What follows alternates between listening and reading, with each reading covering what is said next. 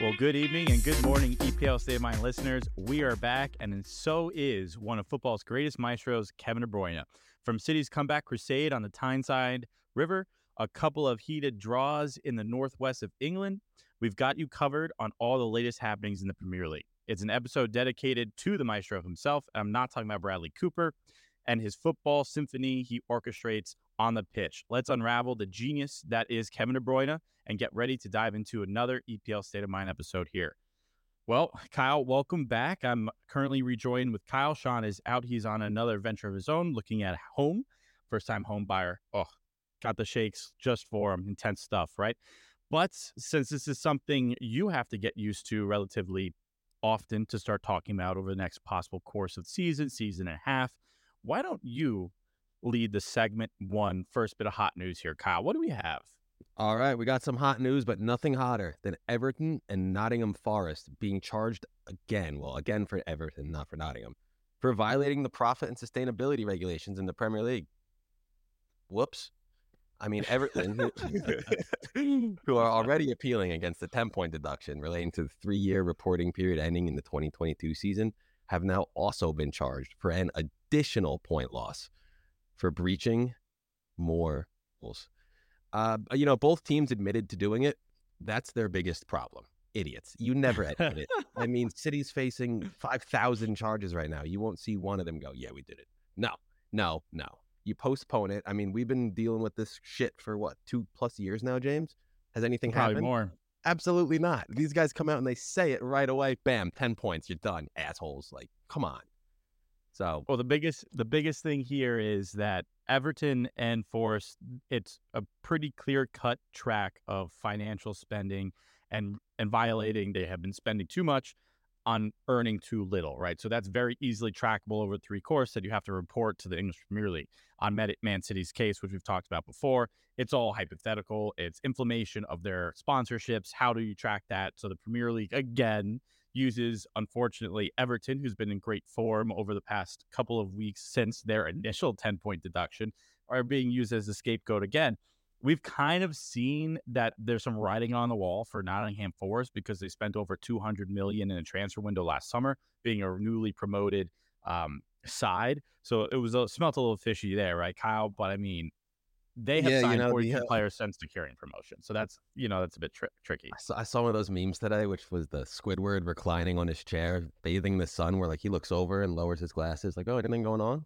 Nope. And he goes right back. And that's just what City and Chelsea are doing right now. Like, they admitted it. They're getting in trouble. Not my business. I don't care. Deal with it later.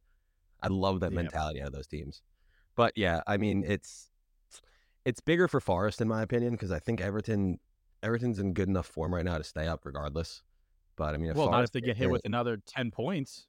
If they hit another 10 points, they're like, yeah, I mean, that hurts. 20 points in one season is tough to come back from. But I don't know, dude. If Nottingham gets hit with that, I'm not sure they come back from that reduction. Like, I mean, if Everton didn't get hit with this, they would have successfully, in my opinion, I don't want to jinx them or anything, but they would have come back from a 10-point reduction and stayed in the Premier League. Yeah. I mean, you look at the table now, right? So Forest sits in 15th place with 20 points. A 10-point deduction would drop them to 19th with 10 points. And then Everton, I'm assuming it's not going to be a 10-point deduction again, but let's just say it's something along the lines of 5 or 10 in between the two numbers. They are automatically dropped to at least 18th with Nottingham Forest dropping right below them. So right now you have just saved Luton Town and Burnley. Maybe you save Vincent Kompany's job right now. But these are two teams that are fighting the very bottom of the middle side of the table to begin with. I don't know if they'll survive. Yeah, what's unfortunate for Everton is that they're not alone this time. If they were alone, the board might have looked at that and been like, we already hit them with the 10-point deduction. We'll show a little leniency on this matter. But since it's got to be equal judgment now for both Everton and Nottingham Forest, they're going to just drop the hammer on whatever needs to happen. Yeah. I mean, we've said this before. It's a reminder to all that Manchester City still have 115 charges looming over their heads. 115. Okay. Let's raise that up. I want 150 by the end of the year. Easy. Yeah, but we're not really expecting anything to be put into paper or put into action until 2025. It's just not really substantial quite yet. They're trying to cement that, and they're building the cases right now so that they can drop that hammer on you guys. But like I said, you'll have to get used to this conversation about FFP rules a little bit more, Kyle. So unfortunate for you. Well, not yet. It isn't. But a little bit more of better news, I think, for the football world in general, is FIFA's best award ceremony took place today, and they came out with every year they do the annual Player of the Year, and then they do the men's Coach of the Year and the starting 11. So for a men's Player of the Year, none other than Messi, who had an incredible international and domestic season. Domestic now is a bit tricky because half of it was spent with Inter Miami. So not exactly amongst the best company there, but what he did there when he was playing for the tournament in the MLS, he did exceptional. And you can see how he really turned things around from Miami. It was a little bit too late in the season for him to do anything substantial and for a playoff run, but it's Messi. He could be walking around the field and he would still be being probably one of the best players on that pitch. So he gets Player of the Year. No surprise here, but Coach of the Year goes to the treble-winning Pep Guardiola. And then men's goalkeeper of the year, which doesn't make much sense for me, is Ederson. He's the number one goalkeeping keeper for Brazil, who didn't have a great World Cup. And then he is obviously Manchester City's number one goalie. But let's be honest, with the defensive line ahead of him and the midfield and their possession-based play, he's not asked to do a lot during those games. It also doesn't really make sense because the next portion of this, which is going to be the men's starting 11, in goalkeeper, you have Courtois from Real Madrid. How do you give someone the award for best goalie, but you say that they are not starting on the XI? So it doesn't make any sense to me. Courtois has been phenomenal. He did come across a recent injury, obviously, to his knee, I believe, which has kept him out for that tail end of 2023. But still, for Real Madrid, the best keeper behind the stick so far as of modern day football. Now, do you think that has anything to do with him winning the Champions League? To put Ederson there, because Messi's on Ballon d'Or because he won the World Cup and did crazy stuff over there. Do you think that has anything to do with it? I mean, when you're the goalie of a treble-winning team and arguably one of the best Brazil sides we have seen in a while, it is going to weigh heavily. But still, it doesn't make sense. You give him the Goalkeeper of the Year award, and then you don't start him on the men's starting 11. It doesn't make much sense to me. I know if Sean was here, he'd be saying that's a joke because I tend to agree with him that Alisson is a much better English Premier League goalie than Ederson is, or Ederson, rather. And I'll have to double check, but I'm pretty sure, actually, now that I think of it, the goalie for Brazil during the World Cup was Alisson.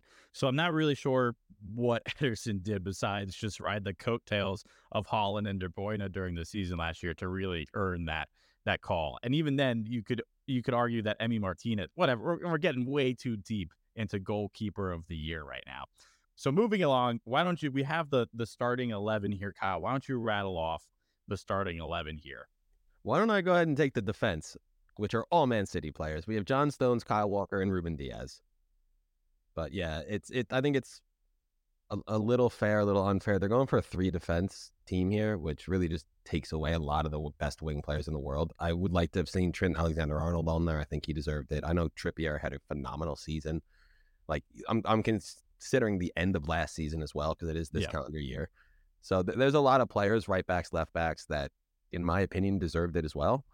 But with this formation they're putting out, I agree with it.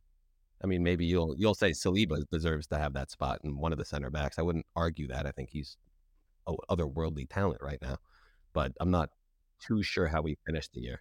Like, I'm saying, how did he finish last season? I forget a lot of what on goes the bench on with individual players. On the bench, yeah, of course. He unfortunately finished on the bench with an injury, and he's still a little bit young. A lot of good talent in the French national team, which is hard to overcome as well. But the 3 in the back system for the FIFA World's Best Team award here is tough. But you got to then look at the midfield, and you would be taking away a position in the midfield if you had those three backs a little bit higher in numbers. We should have done a little precursor, a little warning. More than half of the starting 11 players are from Manchester City. 6 of them are from Man City. So that's outrageous. They might as well have called this Man City. They could have called it Real City FC for Real Madrid and Manchester City, because this is essentially the combination of both. The midfield, we have Bernardo Silva, Man City, obviously. Jude Bellingham from Real Madrid, one of the greatest, youngest talents in the world right now, who had a good shot at Men's Player of the Year.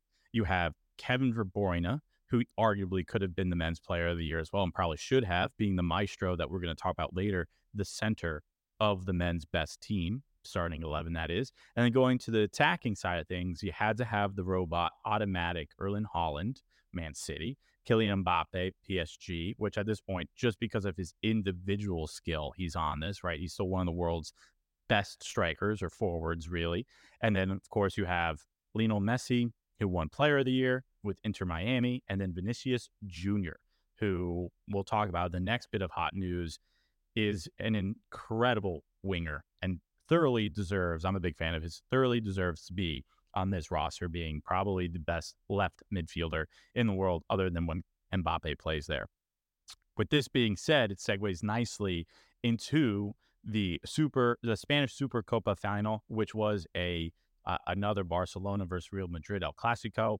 Real Madrid dominated Barcelona in this 4-1, in which was held in Saudi Arabia, the capital there. So Riyadh. This was an incredible matchup between the two. We thought it would be a little bit closer, but Vinny Jr., like I noted before, being the best in the world, he had a opening game brace in the first 10 minutes and ended with a hat trick. Just completely outpaced specifically from Real Madrid to Barcelona. Real Madrid showed exactly why they are unfortunately number 2 in La Liga right now, but will eventually go on, in my opinion, to win La Liga again. So Carlo Ancelotti is now tied with Zinedine Zidane as the second most successful manager in Madrid history with 11 trophies in his cabinet. And that's still growing. I think they're probably number 1, number 2 favorites in the Champions League. They're battling out with Man City at this point. So will we see Ancelotti surpass Zidane? We do not know. But I know, Kyle, you watched this game a little bit. It was thoroughly entertaining. Felt bad for Barcelona. They just couldn't handle the pace. Barcelona played a very high line, which didn't make any sense to me. When you have, Rodrigo, you have Vinicius Jr., it just too much pace for that. But thoughts on that game before we hop into the next game? I thought it was a phenomenal El Clasico. I'm a Madrid fan at heart, so to see them score early twice and really control the game is always nice to see. Lewandowski had a phenomenal goal. If you guys haven't seen his goal, that was an absolute piss missile from outside the 18 on a one-time volley. But I think the highlight comes here was, you mentioned Ancelotti joins Zidane. I mean, it's hard to say that Ancelotti's not one of, if not the best international manager in the world. Like, I say international between leagues. I think he's won the title in all 5 major leagues, and he's the only manager to ever do it, which is very impressive. But then you look at Zidane when he was just at Madrid. I'm pretty sure he was 9 for 9 in cup finals. He brought home every single trophy he ever played in, coaching them, which is just unbelievable. There was some stats toward the end when he was 7 for 7. They were saying that he's lost more games, or he's won more titles than lost games. Like, it's an unbelievable stat when you look at how well Zidane did with Ronaldo and company. I mean, he had the golden era of Ronaldo, Bale, and Benzema, but still, it's we're talking 2 of the best managers to ever grace the Bernabeu. So it's nice to see. Not the Bernabeu. Just to grace the pitch. You got Bernabeu. You got you got just to grace the pitch in general. I know we were looking forward to seeing a little bit more action, possibly getting Ancelotti back under Chelsea management again, but we'll see. We'll see where he goes next time. He might be a good predecessor to Bayern Munich. We'll see where he goes after 2025 But getting into, I mean, you can't hate the red card, right? There was a red card. Time. It was a double yellow, but the second yellow was a bit weak. But I know you're a big fan of the red card action. I am. One game that was not short of intensity or entertainment was one of the marquee matchups this week in the English Premier League for the split week. Just so you all remember, 5 games this weekend, 5 games this upcoming weekend, and this one kicked off at St. James's Park. It was Manchester City versus Newcastle. Newcastle did fall to Manchester City 3-2, but they did a great job getting back into the game after going down 1-0 relatively early off of an incredible Bernardo Silva kind of back heel flick into the side netting, essentially. But Kyle, why don't you take it away this game and tell us a little bit about it? Yeah, it was, I hate to say it, but I was scared for a while. Newcastle really controlled the game toward the end of the first half. It was, the goal from Man City was fantastic. That back heel flick was class, and Bernardo Silva's used to doing stuff like that. He's a very trickster little finisher. But Newcastle answered the best you could possibly answer with 2 goals in 100 seconds. Simple as that. We talked 2 weeks ago about the impact of Isak's return. There you go. Boom, right there. He just scored against Man City's defense and then led to another goal within a minute and a half afterwards, which was also a phenomenal goal from Gordon. Take nothing away from it. But, I can talk all day about the game. The real story from the game was the return of Kevin De Bruyne. Simple as that. He comes on with 29 minutes left in the game, has the tying goal from outside the 18, which is, if you watch the goal, it's just classic De Bruyne, across the body, low and away, fast. We've seen him do it 100 times. And then his assist in the 90th, 91st minute, I believe it was nothing short of world class. It was a lofted ball over the defense with, our man, Oscar Bob, living legend Oscar Bob. He just takes phenomenal control outside the boot, one touch settle, and then just a little shimmy 1-2 to beat the goalie and score the goal. Wins the game. The composure from Oscar Bob was something you would expect from a 10-year player, a veteran of the game. And this dude is new to the lineup, doesn't really get his chance often. I'm going to go ahead and say the only reason he's playing is because Ederson got hurt. It's not true at all, but you got to bring up the Ederson injury. But it was a good game. I don't know if City really deserved all 3 points there. I was not too excited by the quality of play. The outcome, 3 points. Never going to complain about that. But if not for Kevin De Bruyne, that game, I'm not even that confident we get 1 point out of it, which shows both the impact of Kevin De Bruyne and the quality of Man City without their maestro. So, they need work, but they have the tools. Yeah. I watched the game as well, and it was a really impressive showing from Newcastle, specifically in that first half. I think the second half was pretty much the Man City show. But like you said, you have to give it to Anthony Gordon and Isak, who had 2 clinical finishes, both from the left side of the pitch, curled into the side netting, where even if Ederson was in the net, I don't know if he's getting to it. They were top-class finishes from both.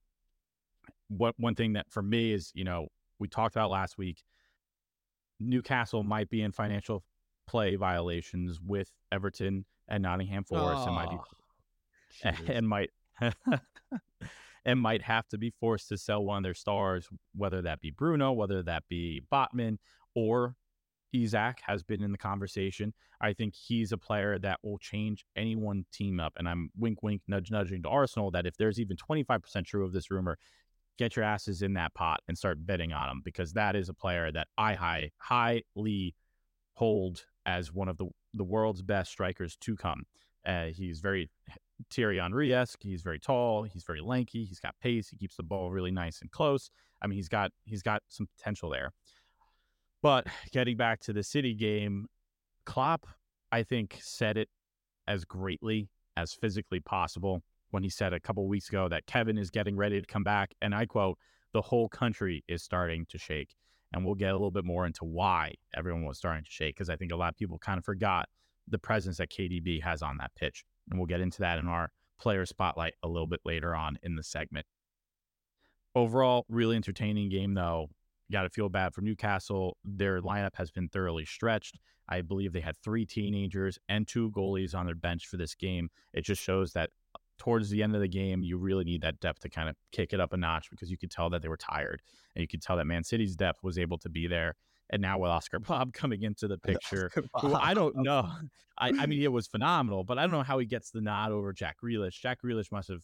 Does Pep have a daughter or something like that? Because Grealish has got to be all over that if that's the case, because I don't understand how Grealish is riding the pine right now. He might be nursing some type of injury I'm not aware of, but he was rostered, he was fit, and he's in that left mid position, and Oscar Bob gets the nod over him. Obviously, I can't doubt why now because of how cool, calm, and collected that finish was, but I just don't understand. So maybe there'll be a little bit more light being shed to that $100 million signing that they're putting on the bench now. They probably just partied too hard the night before. It's Jack Grealish. Yeah. Of course. The other game, the marquee matchup of this weekend, was Manchester United Tottenham Hotspurs, and this was at Old Trafford. And this was actually my lock of the week, but I kind of I don't want to say it, but I kind of pussyfooted around it a little bit, where I said it was fraud. It was a draw no bet. Fraud. So we pushed. We'll get to that specifics when it comes to your lock of the week, but it did tie. It tied 2-2. It was Manchester United expected goals of 0.99 and Tottenham of 1.52. So right off the bat, Rasmus Højlund opened up the scoring early in one of the most powerful in the middle of the box left-footed strike that smashed into the top of the net you could see to give United the lead within 3 minutes of the game, which is insane. So it's a 2-game goal streak for the Danish player now, which is what you need this guy to get hot. He's a young talent that, costed the team a bit of money and raised a few eyebrows, but that was a smash and a half. It was kind of fell to him relatively luckily. He got in the way of Rashford, who was trying to cut in on his right side, and the ball ended up bouncing back to him, where he just one time rips it to the roof. There was no way Vicario was going to even remotely get close to that. But unfortunately for the Red Devils, their impressive start didn't last very long.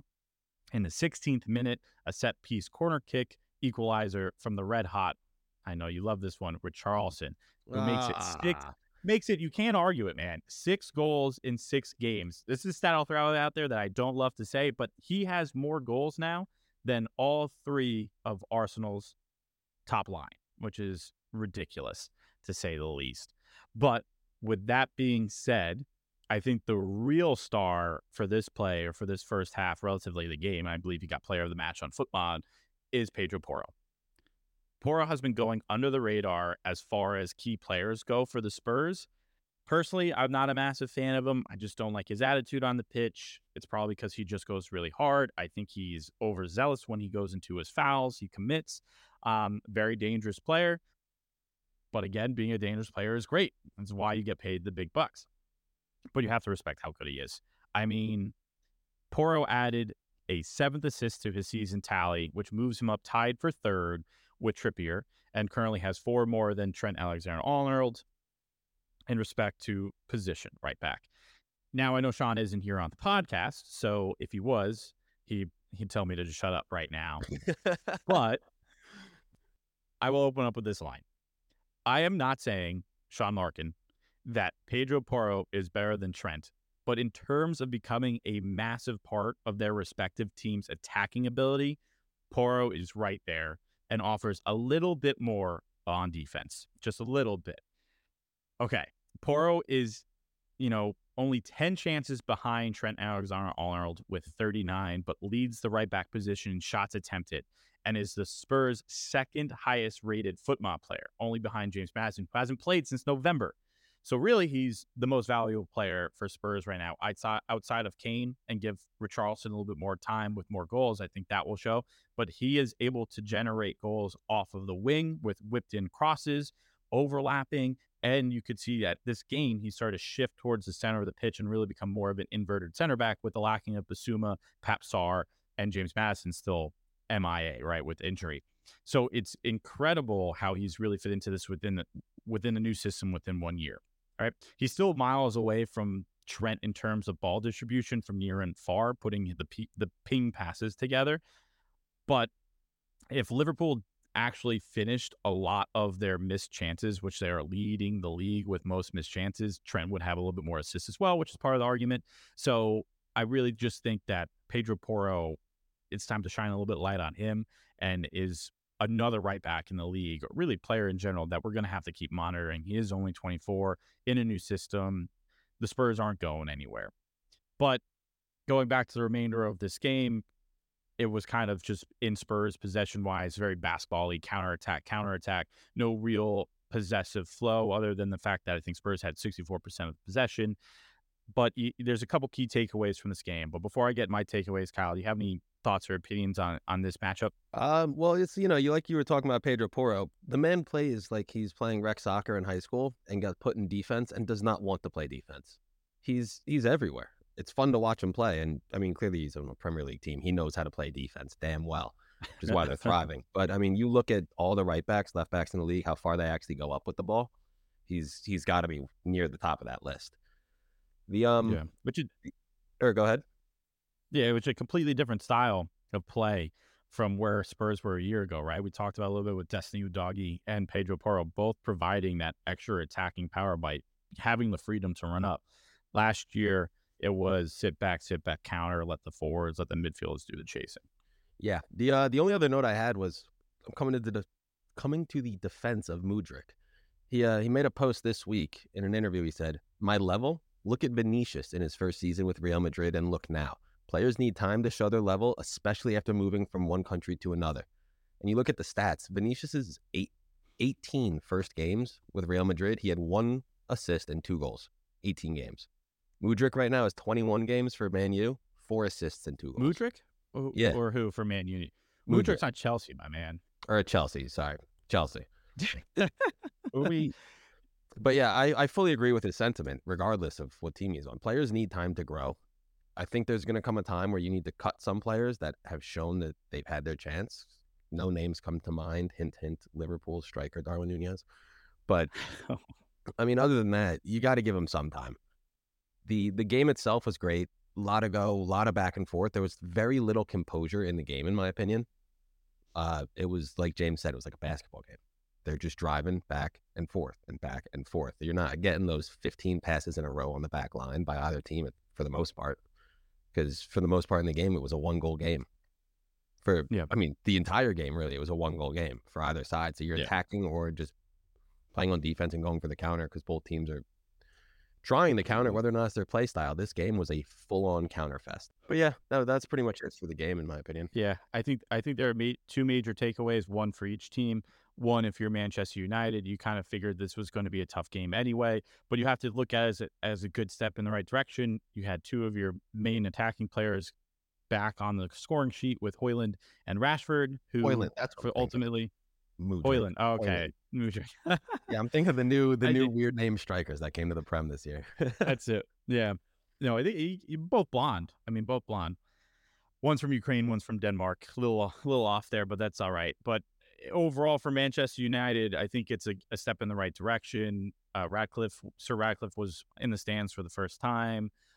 You did see both of those strikers get on the scoreboard or score sheet rather. And then you also saw on the other end of the pitch, you saw Varane and Martinez both getting more minutes as a center back. Obviously, the big one being Martinez being out longer with injury. Varane hasn't been started as of late because of injury. And then also he just wasn't preferred for some God unknown reason over Maguire or Johnny Evans when they were both in the field. And then on the other side of the coin, if you're Tottenham, I can understand as a Spurs fan if you are not happy with leaving with only 1 point based off how you played, but consider everything about this match. It's away at Old Trafford, which you have earned 3 points only twice out of the last 10 matches you've gone there. As discussed in the last episode, you were going there without Son Bissouma and Pap Sarr and were dealt a last-minute illness blow of Kulusevski not playing. So right off the bat, 4 of your best players gone. That's almost half of your starting 11, essentially. So you 1 point well earned with a lower roster, and you have to look to the fact that Mickey van der Ven came back on, played a full 80 minutes. Don't know why you would put him underneath that much pressure with a hamstring injury when you had Radu Gradison, who is the new incoming 30 million signing that we talked about last week, come in for Spurs as well, who played very well for the little cameo that he had. And on the other side of things, Timo Werner, his return to debut to the English Premier League. Yeah, we were talking about giving. What a return! We're saying you got to give people some time. It's true. Timo didn't need any time. He currently has one more goal contribution in 80 minutes than Antony for Manchester United has in 911 minutes. So, I mean, you're comparing overall story. That's crazy. I have to. One guy is on loan, and the other one cost Manchester United 100 mil. So it's only fair. But with that being said, the Spurs, every time they get handed some type of setback, whether it's another Bissouma red card, an injury to their center back, completely deprived defensive line, they fight. So you really got to hand it off to the Spurs. They're not going anywhere without a fight this season. But to kind of bring everything to a close on here, Kyle, why don't you talk about the rapid fires here and list off a few of these games? Yeah, sure. I mean, not many games played this weekend. I think there was only 5. So yeah, we covered 2 of them. Yeah, we'll touch briefly on the other ones. The one that stood out for me was the Chelsea-Fulham game. And it was boring, wasn't that fun, but guess what? Your boy Cole Palmer scored. You got to love it. I mean, he's having himself a historic month. Well, I would say last 6 weeks for a player of Cole Palmer's caliber. It's what you need if you want your stock to go up. Very, very happy for him. And his goal, it did come from a penalty, but it gives Chelsea their first 3-game win streak in 15 months, which is pretty goddamn awful if you're a Chelsea fan, Christian. But yeah, it's bad. But you know what? They're on the right track. I think we all saw this coming. Chelsea is not a team that belongs where they are in the Premier League table right now. So look for Chelsea to really start stepping it up with, if they can keep players healthy, get some new players back from injury, a couple loans here and there. I do see Chelsea potentially finishing, and I think their goal right now should maybe be Europa, but I don't think it's that far out of reach for them. Yeah, they're only one win behind tying with West Ham in 6th. They do have a game above West Ham right now since they played in the split week. But again, Chelsea, young squad, as long as they don't get hammered by financial fair play violations and make some money this season, we'll see where that leaves them. But, it was a good fight or showing for Chelsea at Stamford Bridge. Always difficult to go there. Burnley versus Luton Town tied 1-1 at Turf Moor. There was a very controversial ruling of the day for that one, which ended the game 1-1 based off of a last-minute Luton Town goal. The Hatters were pressing and bombing the ball up the pitch and finally got one into the mixer where the Clarets goalkeeper, James Trafford, was impeded by Elijah Adebayo, but VAR didn't overrule it. So essentially, there was a player that backed into the goalie as the ball was going over into the box, and another player from the Hatters was able to pop it in last second and really seal the deal for them on getting a 1 point on the road there. Look at the VAR kind of perspective things. It's tough. It could have gone either way. I was for letting the play stand. I know Sean was for its impediment and should be called back, but I think the Hatters have had their fair share of magic going the other way and last-minute goals that led to victories or losses. So I would say this one finally lands in the Hatters' hat, or lap, for lack of better words. Yeah, no, I agree with that. He was definitely impeded a little bit, but whether or not that really led to the goal, I think they got the decision right. Yeah.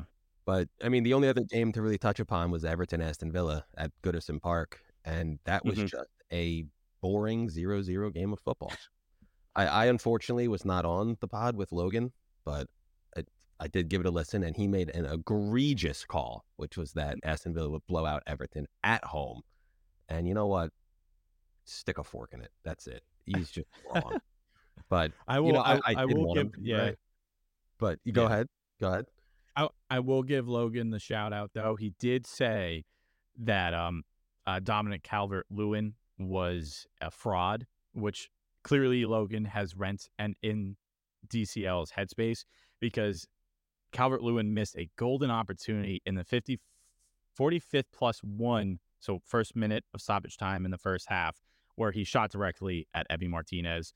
A little bit to the left, a little right would have been a riot at Goodison Park, and the Toffees would have been up 1-0 at half. But this was Aston Villa's, first ever 0-0 draw with Unai Emery as manager in the Premier League, including his time at Arsenal. So in 97 matches, which is the longest start to your Premier League managerial career before being involved in a 0-0 draw by any manager in the competition's history. Yeah, and you guys know that these are all unbiased opinions only in this podcast. We stick to nothing but fact. And, I mean, that's just a crazy stat right there. 0-0, first time in over 3 seasons of play. That's stupendous. At least it's fun football to watch, right? Like Logan's, he must have had some fun watching. Yeah, I mean, Villa keeps that high line. Like a lot of the teams across, all forms now. Like Barcelona, we talked about, had the high line over the El Clasico. That was the worst high line I've ever seen in my life. It was bad. That was, oh my God. If you guys want to watch a clinic on how not to play a high line in soccer or football, go just watch the highlights. It's hilariously bad. Yeah. You should be watching Unai Emery's Villa and Postecoglou's Spurs for how to play Highline 101. But in order to watch or to gain the perspective on how to play soccer 101, or more specifically in the center of the pitch 101, you should definitely tune into this next segment. It is the spotlight of one of the world's greatest center midfielder, and possibly, arguably, will be one of the world's greatest to ever play in the central midfielder position. Up next, we have the Kevin De Bruyne spotlight, so stay tuned.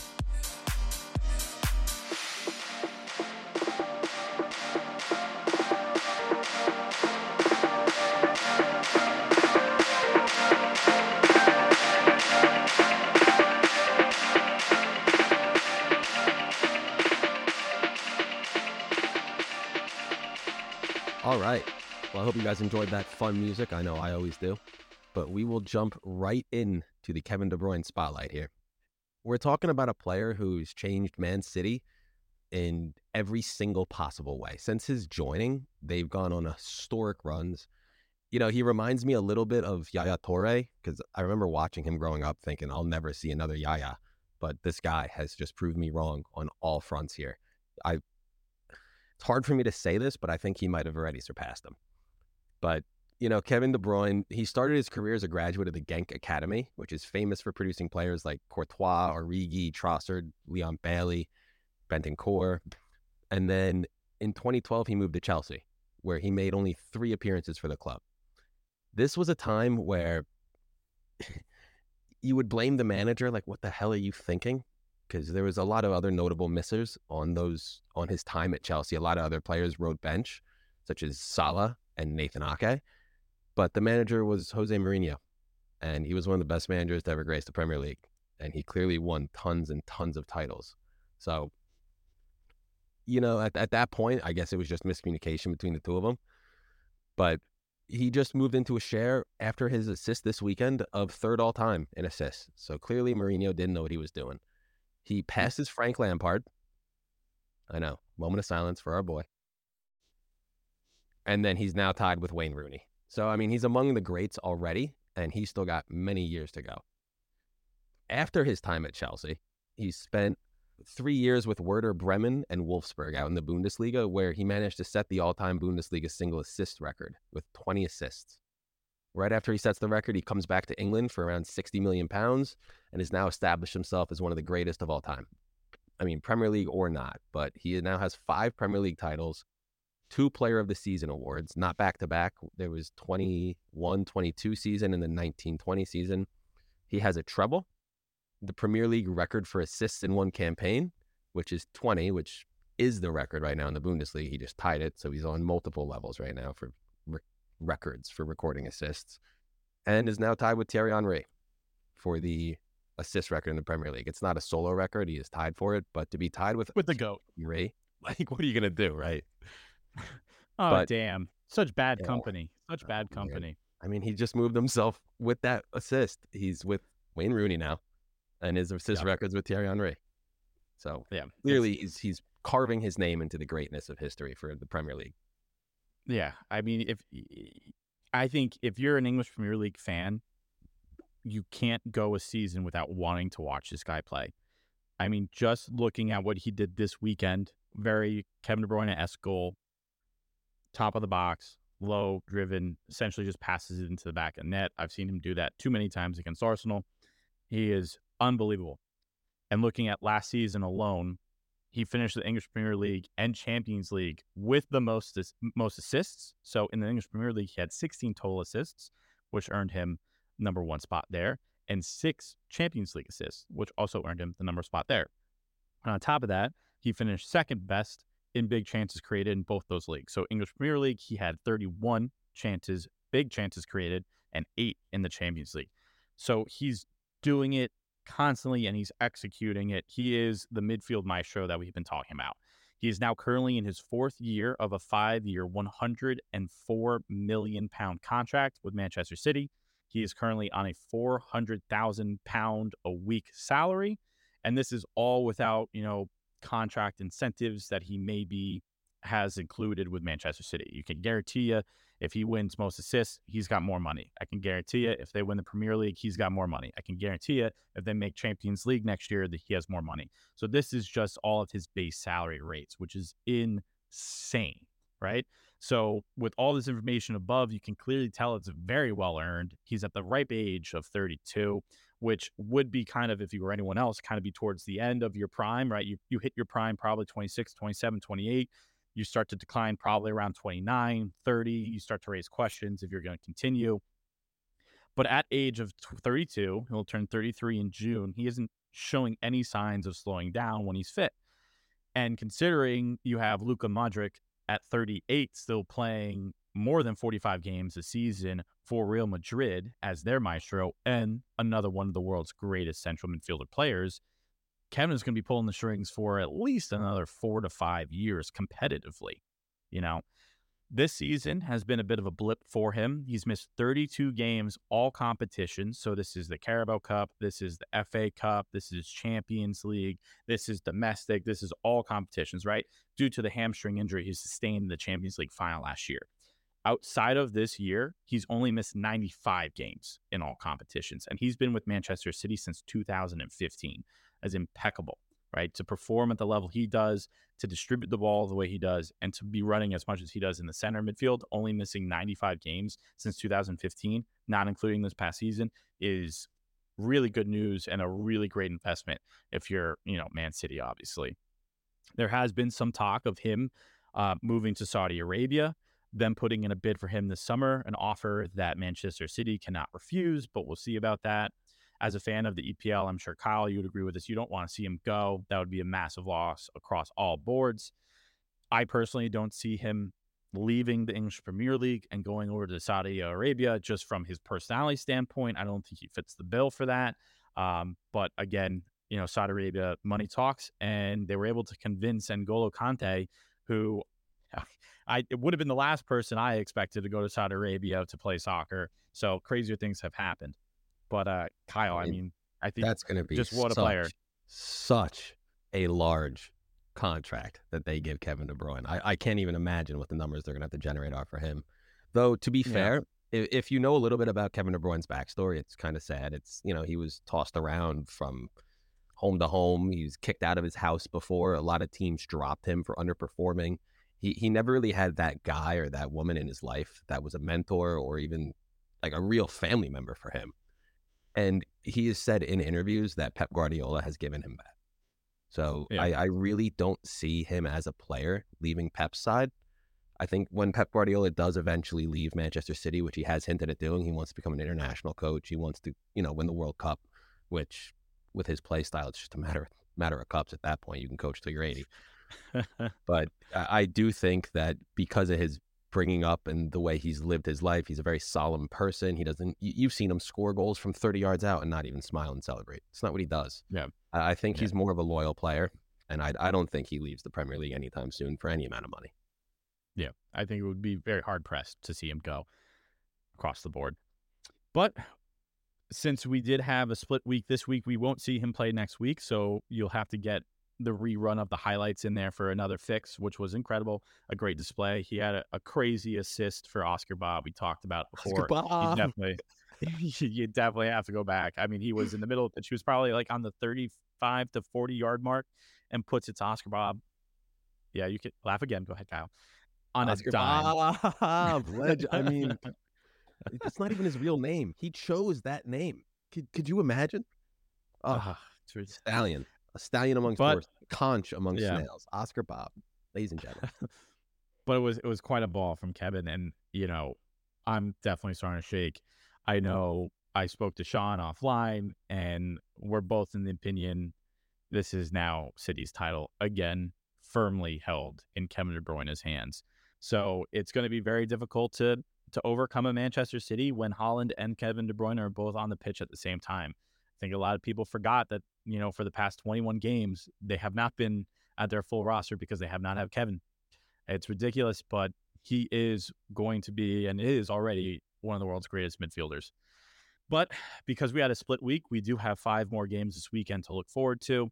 A couple of them are kind of our highlights here. We have another battle at the bottom. That is Brentford versus Nottingham Forest at the G-Tech Community Stadium in London. It is 15th place versus 16th place, and Forest really need to win whatever game that they physically can because they are staring down the barrel of a points deduction gun.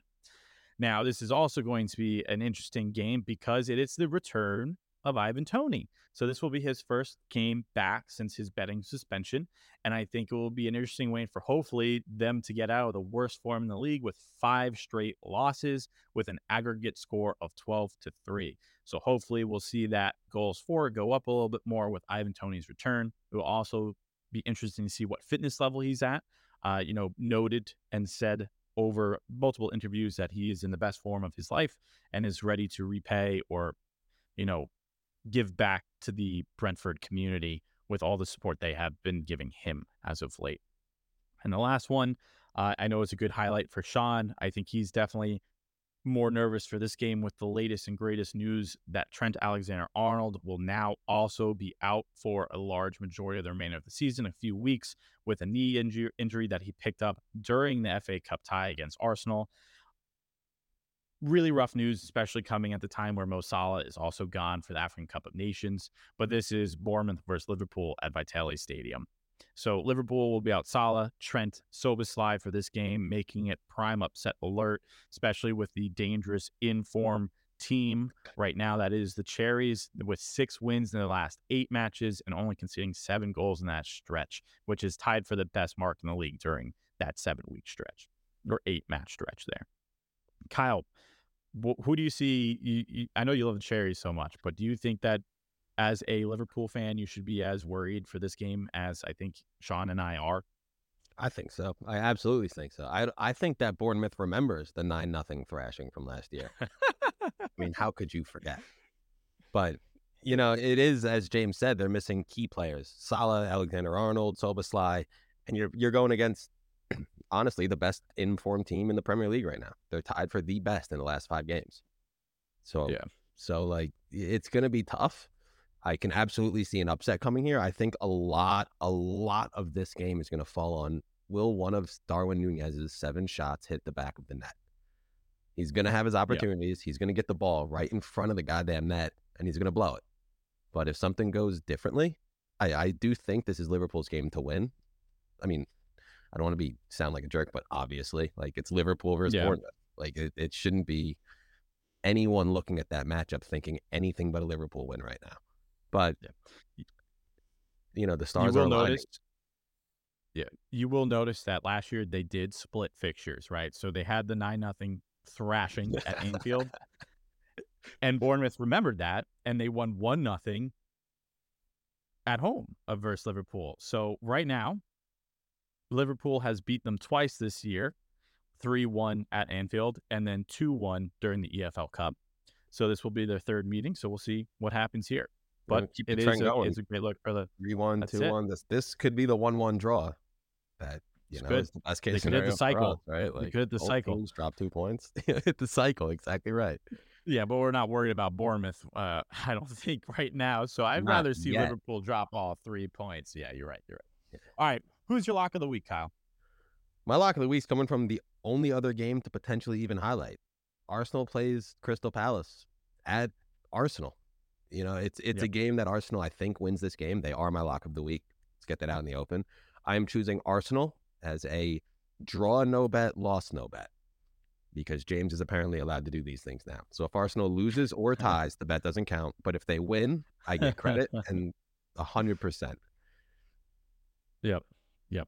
What are their odds right now on that? Do we know? To be 100% honest, I lost way too much money on the playoff games this weekend. I don't even have a betting app on my phone. Deleted everything. Fair. That's fair. I think Arsenal are heavy favorites right now. But one thing I will say is this should be the first time that we see Michael Olise and Eze on the pitch at the same time for what I would imagine is a full start. You do have Jordan Ayew on international duty, which is a massive loss for Crystal Palace. Other than that, I think we have a pretty established roster right now. They have those games, though, against the big teams. They're tricky. And they somehow take points off the top 4 more consistently than any other team in the last 3 years, in my opinion, from watching them. Or I'm going to say teams that don't deserve to take points off the top 4, they always do. Yeah. Always. Them and the Wolves. Well, the last time that Crystal Palace went to the Emirates Stadium, I was actually there, and it was a 4-1 win in Arsenal's favor. So I'm hoping we'll see something similar along those lines. Must have been a blessing to go to that game. It's been fun. It was great.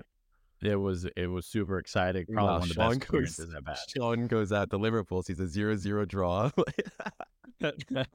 Hey, he did not see them lose. He went 3-0 with them not losing. So very impressive. He saw the 0-0 with Manchester United. He saw the 1-1 with Arsenal, which still was probably the most intense game in the entirety of the season so far. And then obviously he saw the thrashing over West Ham, which are 3 great games. But I hope we get a couple great games this weekend to talk about for next. But until then, this is EPL State of Mind signing off. So enjoy the rest of your week and weekend, and we look forward to talking more about this next week.